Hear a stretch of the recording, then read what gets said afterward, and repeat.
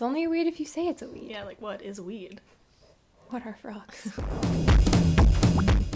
Hello everyone, you are here with Gina Erico, a coffee addict, plant lover, knower of strange facts, and most importantly, a Green Iowa AmeriCorps member. And I am here with Olivia Dove, who is a lover of conifers, a field frolicker, a steward of the land, and also a Green Iowa AmeriCorps member.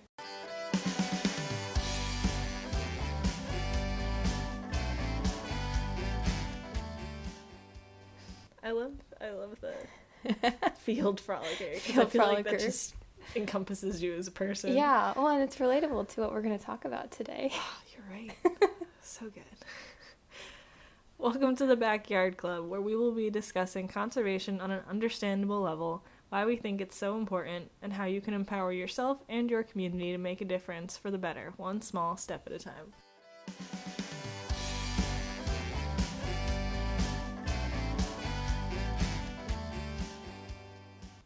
On last week's episode, we talked about non-native and invasive plants, what they are, why they exist, and how they have caused huge problems for both nature and humans. On today's episode, we will be diving into lawn care, pesticide use, and why we think grass sucks. Let's get started.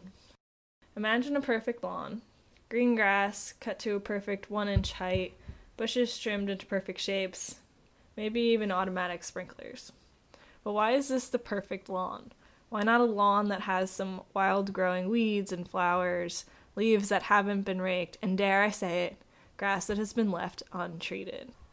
Bottom line is, grass, the way that humans have it, cut short and riddled with pesticides, supports virtually no life, and pesticide and herbicide use has been linked to cause all sorts of human health problems. So why is it that we're so stuck on making sure our grass looks perfect and looking down on our neighbors who have let their grass run rampant? You know who I'm talking about.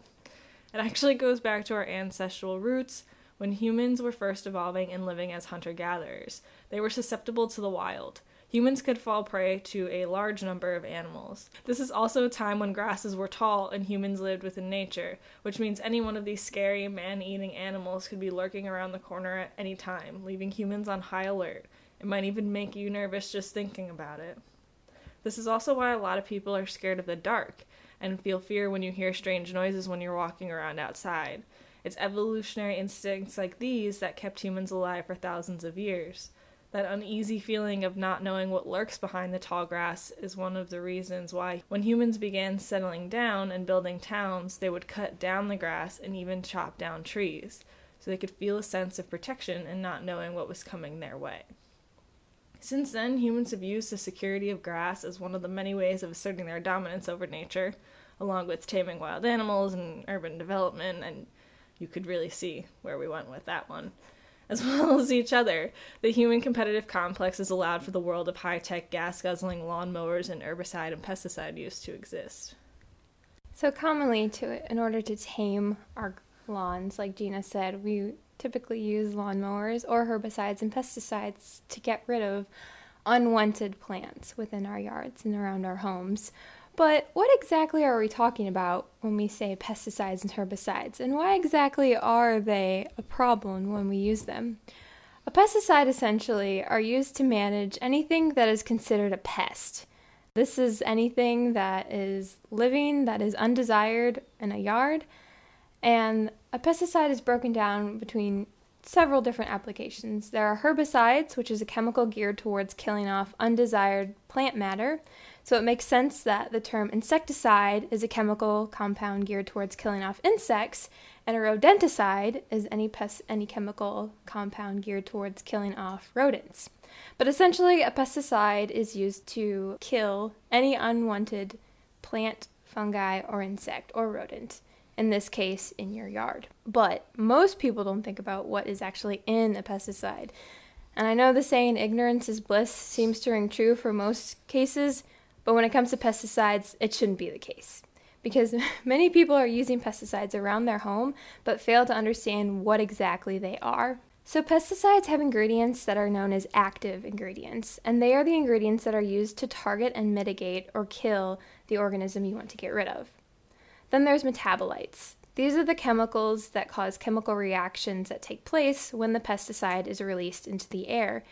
And when they're released into the air, they can be more harmful than, say, when they're directly in the bottle, because they react with chemicals and other compounds and various things floating throughout the atmosphere. Science. It's crazy. And then, last but not least, you have inert ingredients. Inert ingredients are something that are inactive. So they're commonly used as binding agents to the active ingredients. The funny thing to note is that these ingredients often make up the majority of the pesticides, but no one knows what's in them. And this is because the manufacturers don't have to list all the ingredients that make up the inert ingredients. They only typically have to list the active ingredients. And this is a problem because inert ingredients, although they are mainly made up of fragrances, propellants, or solvents, some of those can still cause harmful long-term effects.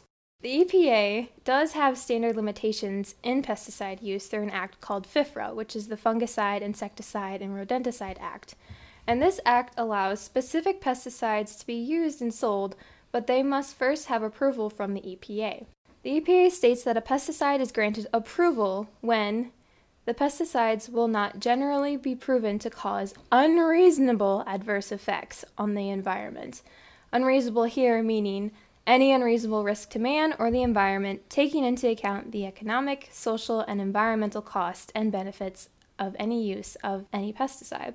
And while there is in-depth risk assessments of pesticides, the reality is that pesticides can still possess chemicals that can initially cause a long-term risk. So it may not be a direct risk, but over time, as the chemical and pesticide is used, it can cause harmful effects to humans.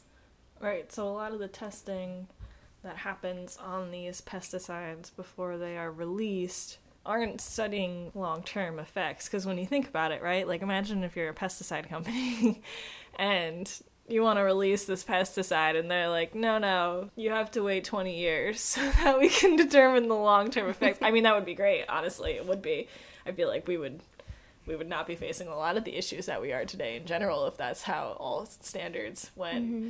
But I mean, they don't do that because that's very unreasonable, and I'm sure it would get a lot of people mad. And so, while a lot of things, I mean, this goes for pesticides and a lot of other things out there in the world, just because they test the risks in the short run, like Olivia was saying, does not mean that it actually looks at things in the long run. And there are studies out there that have proven that long-run pesticide exposure has caused problems. And that's what I'm going to talk about in a second. So humans invented and used these products as a way of deterring weeds, which are essentially unwanted plants or unwanted animals, from their lawn, like Olivia was saying. And so when you talk about weeds in terms of plants, no one really says, like, what is a weed, you know? Like, you're like, oh, it's a weed. But that doesn't really mean that it's necessarily bad. Mm-hmm. When you think about dandelions are technically weeds, but you can eat them. They're actually really good. I've had some.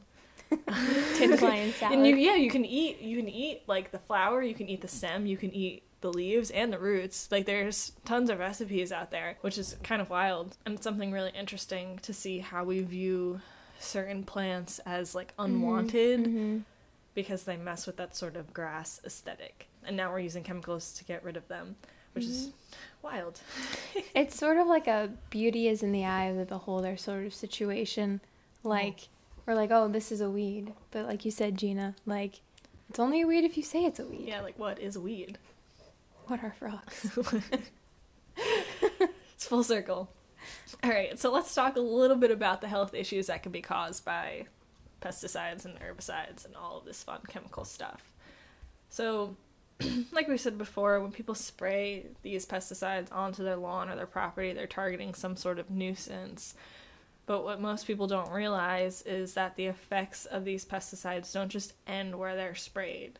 So let's say you spray it on your grass and then it rains. Now everything that's on your grass gets washed away from your lawn and will make it into local waterways, which means that chemicals that weren't there before are now endangering water quality, which means that it's an issue for the wildlife that exists in there and also for your drinking water. Any person or animal that then goes and touches the affected area that you have just sprayed can also be exposed to those pesticides. So this means you, your pets, your family, especially children. Children love to play outdoors and roll around in the grass and play in the dirt, so all of the chemicals that are being sprayed, children are being exposed to.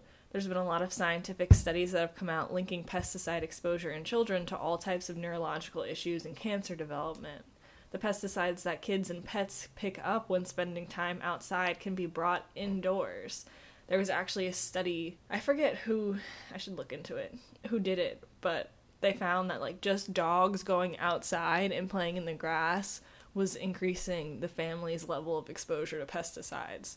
So you don't even have to go outside to get this. It's just that if your dog was out there and then comes in the house, whatever they were rolling around in, and then you touch your pet. So it's a pretty long chain reaction. Now, it may seem like a far stretch, but when you think about it kind of like the way the flu spreads, it makes sense. So if a kid is sick with the flu and goes to school, they will most likely spread it to other children who will then go home and get their families sick. So now this one kid that you've never met in your entire life is the reason why you're sick in bed. It's the same sort of chain reaction, except the effects of pesticides and these chemicals occur over longer periods of time, so it's not as obvious or immediate as getting the flu. So let's talk about things you can do to deter your pests, quote unquote, without using chemicals. So a big issue in a lot of people's lawns and gardens are deer. Personally, not a fan. We have where I grew up in New Jersey, we have a big issue with deer. And a big thing to keep them away is you could basically just plant plants that they're not fans of. So bee balm is one, lavender is another, and so is mint, both of which smell phenomenal and you can use. And then there's also chives, which are delicious. The reason why that these deter deer is actually the scent of them. They give off, we love the smell of lavender and mint, and deer hate it. Same thing goes for groundhogs, actually. Fun story. My mom hasn't really understood the idea of perennial plants. And so I brought home a mint plant one year from college, and she had it outside, and, towards the end of the fall, it died, like most perennial plants do. And so she took it, and she tossed it into the sinkhole that we have in our backyard from an old septic tank, because she's just been throwing dirt in there since we moved into the house. And so, spring rolls around, and there's plants growing out of this sinkhole, and so I'm looking over there, and we've got pumpkins, because we threw our pumpkins from Halloween back there. This mint plant is growing, so there's like this mini garden in the sinkhole, which is pretty cool. But so we dug out the mint to put it back into a pot, just because, I don't know why, because we like to control our garden. It's a weird thing. But we put this mint in a pot, and we noticed groundhogs on our property, but we didn't really think much about it. And so we took this mint out and we put it in a pot. And then the next day we came out and the pumpkin patch was gone. There was just little nubs of stems of pumpkin just left. And we were so confused because this pumpkin patch was just growing. And then we really thought about it for a second, and we realized that the groundhogs were actually staying away from that patch just because the mint was there. And then we got smart about it, because now we're like, well, if we put the mint everywhere, the groundhogs will stay away. So we eventually just took pots of mint and lined our garden with them, and it did work. They stayed away, so that was cool to watch. And then besides natural plant deterrents, there's a lot of, like I said, because of the strong smell, it deters a lot of animal pests. If you make it's essentially like a chili oil almost, you can spray around the plants, and they also don't like that. So I had a ring, what is it in SpongeBob, the bear ring around my garden, and it kept them away too. So there's definitely a world of natural animal deterrents out there. In terms of unwanted plants, you can just pull them out of the ground. I mean, if you really hate dandelions in your yard, just pull them out. Do some weeding. Exactly. Everyone's paying for therapy nowadays, and it's pretty expensive, and we're doing these different ways to relieve stress. Just go out and weed a garden. You will be amazed how much of gardening and just weeding can be a great stress reliever. I can attest. It's great. Hard on the knees, but that's why you get knee pads. Mm-hmm. Right. And so there's also something you can do called companion planting. This is another way to deter other sorts of pests. So things like planting garlic is kind of like the lavender and mint idea with deer. It can deter groundhogs, Japanese beetles, aphids, all sorts of problems. If you grow zucchini and cucumbers, you can prevent cucumber beetles by planting marigolds, something I also wish I would have known. I love that. So it's like every plant has like their own protector. Like a friend, yeah. Yeah. That's adorable. Have a friendship garden. Cucumber beetles are the worst, actually. They eat the plant from the inside out, so you don't realize that your plant is dead until it's like falls over. Yeah, I didn't know that, and I got real excited because I was growing zucchini, and I was like, this is the best thing ever. My zucchini is thriving. And then I went out the next morning, and they were all dead. And I looked it up, and it was like, yeah, they eat it from the inside out. And like you open the like inside of the stem, and it's just empty because they like lay there. It's horrible. So give your plant a friend. Plant it with friend, and it'll do you a lot of favors. Jumping back to unwanted plants, there's actually a couple things that you can do. Good Neighbor Iowa, which is a advocacy group against pesticide and herbicide use that we work with as Green Iowa members, recommends that if you cut your grass 3 inches tall, which is a lot higher than most average people, but most lawnmowers have adjustments so that you can do so. So if you cut your grass 3 inches tall or taller, live your life, it actually increases the strength of your grass roots, which will help absorb more water, which is something that we talked about a couple times before. And it will also naturally shade out some weeds. And so the way that it does this is that because it's taller, it doesn't allow a lot of weeds to kind of pop up because it absorbs more of the sun, whereas if everything's low, cut to the ground, it's all on the same level, and so there's more competition between weeds and grass. Another thing to go off of this is to just not mow every week. You could use sharp blades when you mow so that it doesn't damage your grass, but by not mowing every week, you actually allow for certain organisms to kind of exist in that grass. It's a little bit taller now, so a lot of things can kind of hang out, which is good because you're supporting ecosystems. And then by not mowing every week, you're not potentially destroying whatever exists in the grass. You can also fertilize organically. A lot of pesticides have excess nitrogen, so a lot of people use them to help fertilize their lawn, but most of that nitrogen is not absorbed, and then again it's washed into waterways, and it's not great. A preventative measure, if you really want to get ahead of the game, so that you don't have to pull out weeds on your hands and knees, and you don't have to worry about spraying, is something called corn gluten. So early on in the spring, before the soil reaches 55 degrees, so probably around like March-ish, early April around here, you apply it to your grass, and it acts as a natural weed deterrent. So this is a preventative one rather than a reactive one, like we said, pulling out weeds or spraying. And it does prevent most seeds from germinating, so you want to use it on grass that's already sort of established. You don't want to, if you're trying to grow grass, it's probably not the best idea because it'll probably just stop it from growing. But if you do already have something growing and you place it around there, it will stop weeds from coming in. If you're worried about fertilizing your lawn and you don't want to use artificial fertilizers, you can use compost. Composting is a super cool thing. You can basically recycle your food scraps and get organic materials back into the soil the natural way. And seaweed. Did you know that? I did not. Yeah, seaweed is a natural fertilizer, and it helps improve, like it helps grass improve the natural elements, minerals that it produces. So it like helps it out because it's got a lot of nitrogen and phosphorus and potassium and chemicals that are cool and important that all plants need. But then it like gives them a boost. Like it's like when you take like a kale shot or something like that for your grass.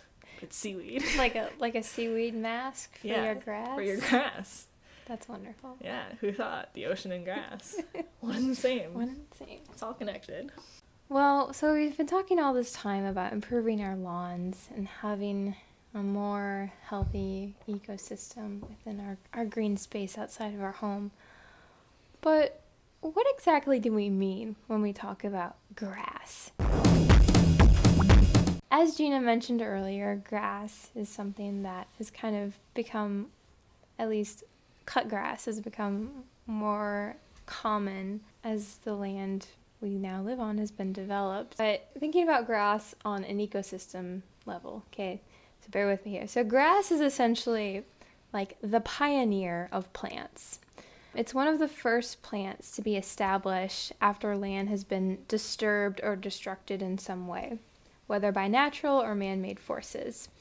And just like there are animals on the food chain, plants sort of have their own food chain, and this is called succession. Succession are the stages that occur as plants become established in the environment. But over time, as pioneers, also known as primary species, here being grass, become established, other plants, known as intermediate and eventually climax species, will continue to thrive along the groundwork foundation that was laid by the pioneer species. And it's less of a survival of the fittest and more of a mutual agreement between plants. So plants will grow for a little bit, and then others who are stronger and better and more adapted to the soil will take over, and they'll go on and on and on. Essentially like setting the stage for each other almost. Like think about it starting like a bulldozer comes in and rips out everything.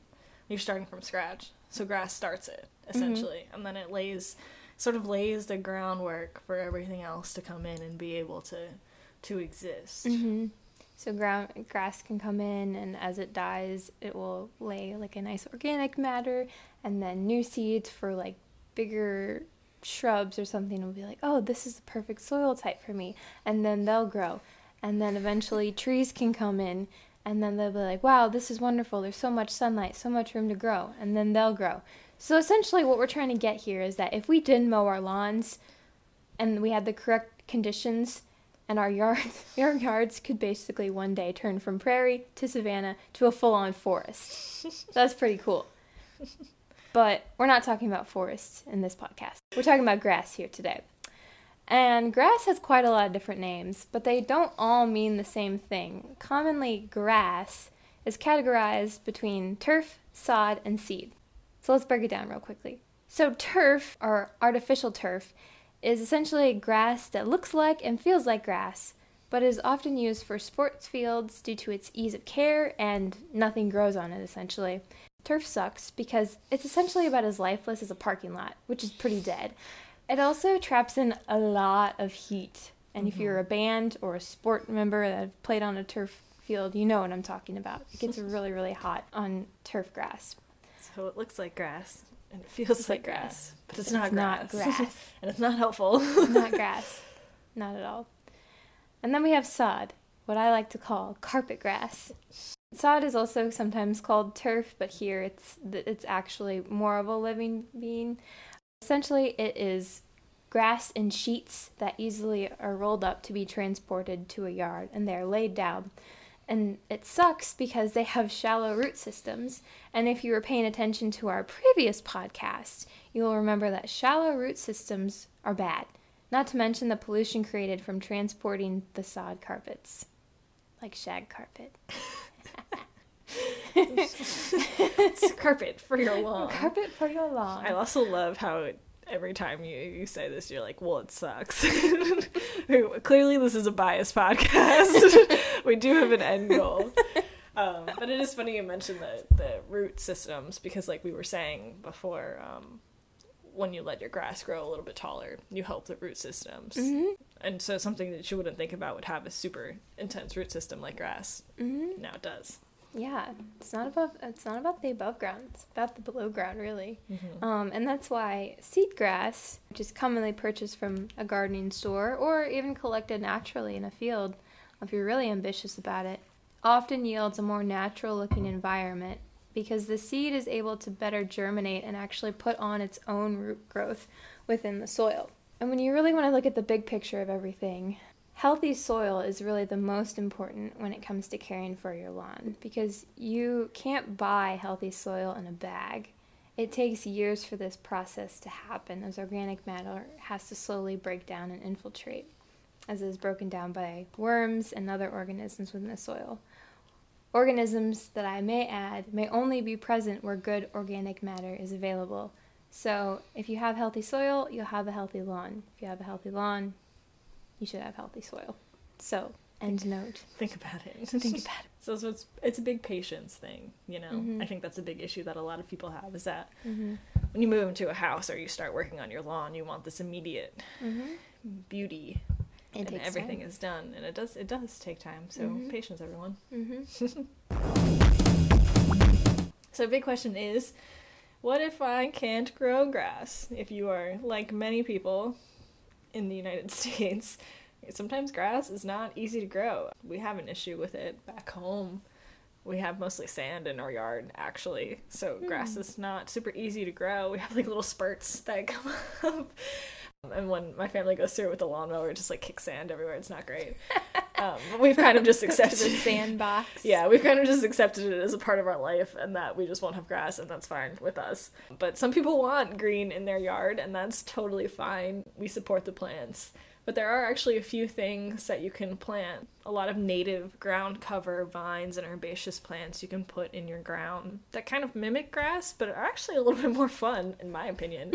So you can plant mint and lavender. So again, it'll deter unwanted animals from your property, and then when you mow it, it will smell magical, which I think is really cool. I want to do that. And there's also herbs like thyme and oregano that are called creeping herbs. So they grow a little bit more connected and a little bit faster. They are a little bit more expensive to plant. Things like mint is actually considered a weed. Did you know that? It's fast growing, and so it's a lot cheaper.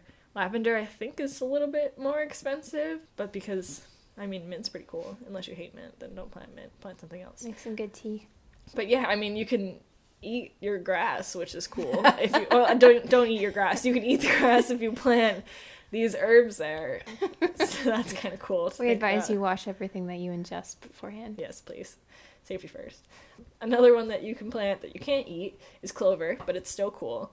So Good Neighbor Iowa, like we mentioned before, also promotes clover very heavily because it's drought tolerant, so you don't really ever have to water it, and it's immune to a lot of diseases that plants get, so you will never really have to worry about it dying to really anything, because if it's immune to disease and it's drought tolerant, you just have to put it in the ground and let it go. Rabbits also love it.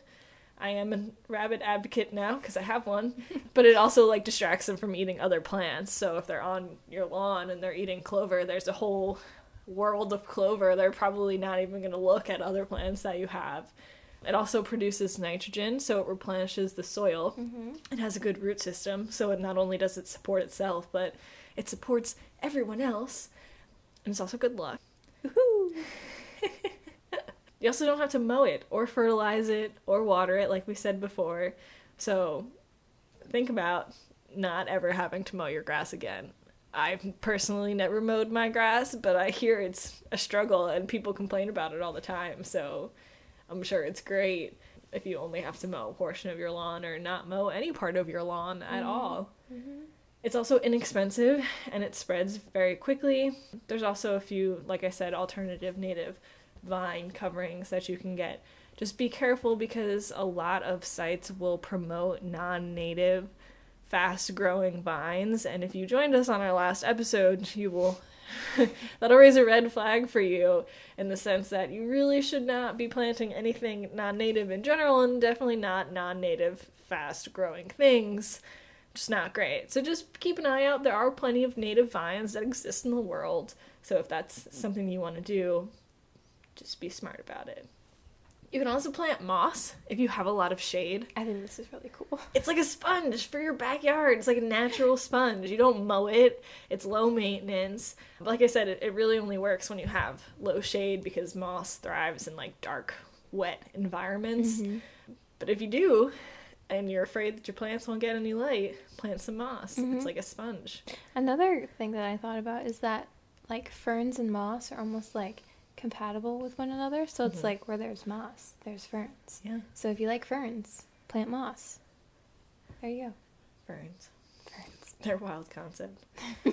When I had to do research in the summer, we had Because ferns are like so complex, but you would never really, because they all look the same, but like when you really look at them, they're very different. Yes. And so all of our ferns were labeled Fern 1, Fern 2, Fern 3, because we didn't actually know the names of them, but like you can count like the little leaf size. So like it's like all these descriptive scientific names on our like sheet, and then it's like Fern 1, Fern 2. And my research advisor had to go through and like actually identify the ferns, but she was like, "You're never gonna. There's no time for you to figure it out." It's hard. It is very hard. They're very different. But they're pretty Ferns cool. are crazy. They're like the dinosaurs of plants. They actually are. It's wild. Ferns. Who would have thought? Ferns. Alright, so what do we mean when we say a real healthy lawn? It is a term that we've been dropping, and for a lot of you, hearing that spraying your lawn is not healthy is probably pretty new for a lot of people. So we're going to try and break it down a little bit, what we mean when we say having a healthy lawn. So an ideal lawn, like Olivia said, is one that supports nature above ground and below ground. So we're talking about wildlife existing in your grass by leaving it untreated and cutting it to a certain level, not super low. But then also the root systems will be more diverse. You're supporting the soil, all the microbes in the soil, the tiny organisms that you can't see, worms, if you're a fan of those. And most untreated lawns can provide the same aesthetic as treated lawns do without harmful chemicals, and they can provide additional benefits that support wildlife and diversity. Yeah. So, love that. So, when to water. This is my pet peeve, and I'm sorry if you're one of these people that does this. Water at night. Your plants, your grass, if you really need to water your grass, water at night, because if you water in the morning, the sun will come up and just absorb all of the water, and so you're basically wasting water to water your plants, and they're not even getting that water. If you water at night, it gives them almost 12 hours or more to actually absorb that water before the sun comes up. Just water at night. And also, don't water for a really long time. I mean, if you get a plant, look into how much water does this plant actually need. There's no need to overwater if your plant doesn't need it. So just keep that in mind moving forward, and water at night. I'm going to say a lot of times, water at night. Especially if you have automatic timers for your water. It's so easy. You just switch time. It's great. That's my life. That's my advice. Raking leaves. A wild concept. Did you know that if you leave your leaves on the ground, it actually provides good organic matter for the soil when it breaks down, and it also provides benefits to wildlife. If you love butterflies as much as everyone in the world seems to love butterflies right now and wants to protect them, caterpillars are butterflies, essentially. You really have to think about that. I think a lot of people forget that there's 2 life stages to being a butterfly, and caterpillars lay their eggs and live in a lot of leaf litter, and it helps them find trees when the springtime comes around to turn in cocoons, all that kind of fun stuff. So by leaving leaves on your ground actually helps them lay their eggs. And they like oak trees, so if you have oak trees, you should definitely be doing this. And I know a lot of people complain about having leaves on their lawn, so even if you rake them all into like one area so that you rake up most of your leaves, but leave some around, because it's really good for the environment, and also it's kind of wasteful to just, if you think about it, organic matter falls, and we pick it up, and then we put it in non-decomposable bags, and then put it in a landfill, when you can kind of just leave it there, and it'll literally get rid of itself. You're basically like taking food away from your lawn if you think about it that way. If you really care about your lawn, leave the leaves. Leave the leaves. Also, if it's not convincing enough to leave the leaves for the caterpillars, aka eventually butterflies, there are bats in the U.S. called red bats that use leaves. They like hang from the branches of leaves, and it's so cute because like they blend in like a little leaf. But during the winter, they don't completely hibernate. They go into like, it's kind of like a small like torpor. They nest and kind of like live out in the leaf litter and just like eat bugs and stuff like that. And they're so freaking cute. If you really want to, look up red bats. They're adorable. So you're also providing habitat on a small scale and a large scale. And again, providing food to your lawn. So do it for the bats. Leave the leaves! Leave the leaves. That should have been the name of our podcast. So many missed opportunities. Oh man, alright, so off of our tangent, continuing on with what it means to have a healthy lawn. Planting native and diverse, we're probably drilling this into the heads of everyone who's decided to listen to every single one of these podcasts, and we hope that's the point, because that's why we did this podcast. Plant native and plant diverse. Don't plant one of the same thing, and make sure that it belongs where you live. So Good Neighbor Iowa has a lot of good step-by-step eco-friendly lawn care management plans, which we'll include in our resource links, so definitely be sure to check those out. You can also check out their website for yourself, obviously, because that's always a good way to find information. And do your own research. I mean, that's something that we push, but, you know your lawn best. We are not in the homes of everyone, so we don't really know what you have going on. But just be resourceful. Question a lot of the things that you buy for your lawn. Where does this come from? Do I know what these chemicals are? Should I even be using chemicals? Can I use something instead? I mean, quick Google searches will really help you out. I had no idea how to get rid of groundhogs until I had them, and all I did was Google, how do you get rid of groundhogs? And then I went on a wild adventure of spraying, chili powder all over my lawn, and it worked. It happens. It works. We have such an abundance of resources. There's really no excuse for not being able to go on the hunt. So you know your end goals, what you want your yard, your lawn, your home ecosystem, what you want to achieve. So and talk to your neighbors, work together, find solutions. I mean, if you're dealing with a pest or an unwanted whatever, I'm sure your neighbors are dealing with it too, so work together and come up with solutions. Teamwork makes the dream work. That's what we're all about. Are we at an end? Yep, we're at an end. Is that all for today? This is it. That's all for today. Oh, man. Well, thanks for listening in and joining us on this journey and becoming nature warriors. As always, stay safe, think smart, and don't forget to enjoy nature. For more information and resource links on today's episode, check out our website. Don't forget to like and subscribe. Interested in guest starring on our podcast? Contact us via the form on our webpage.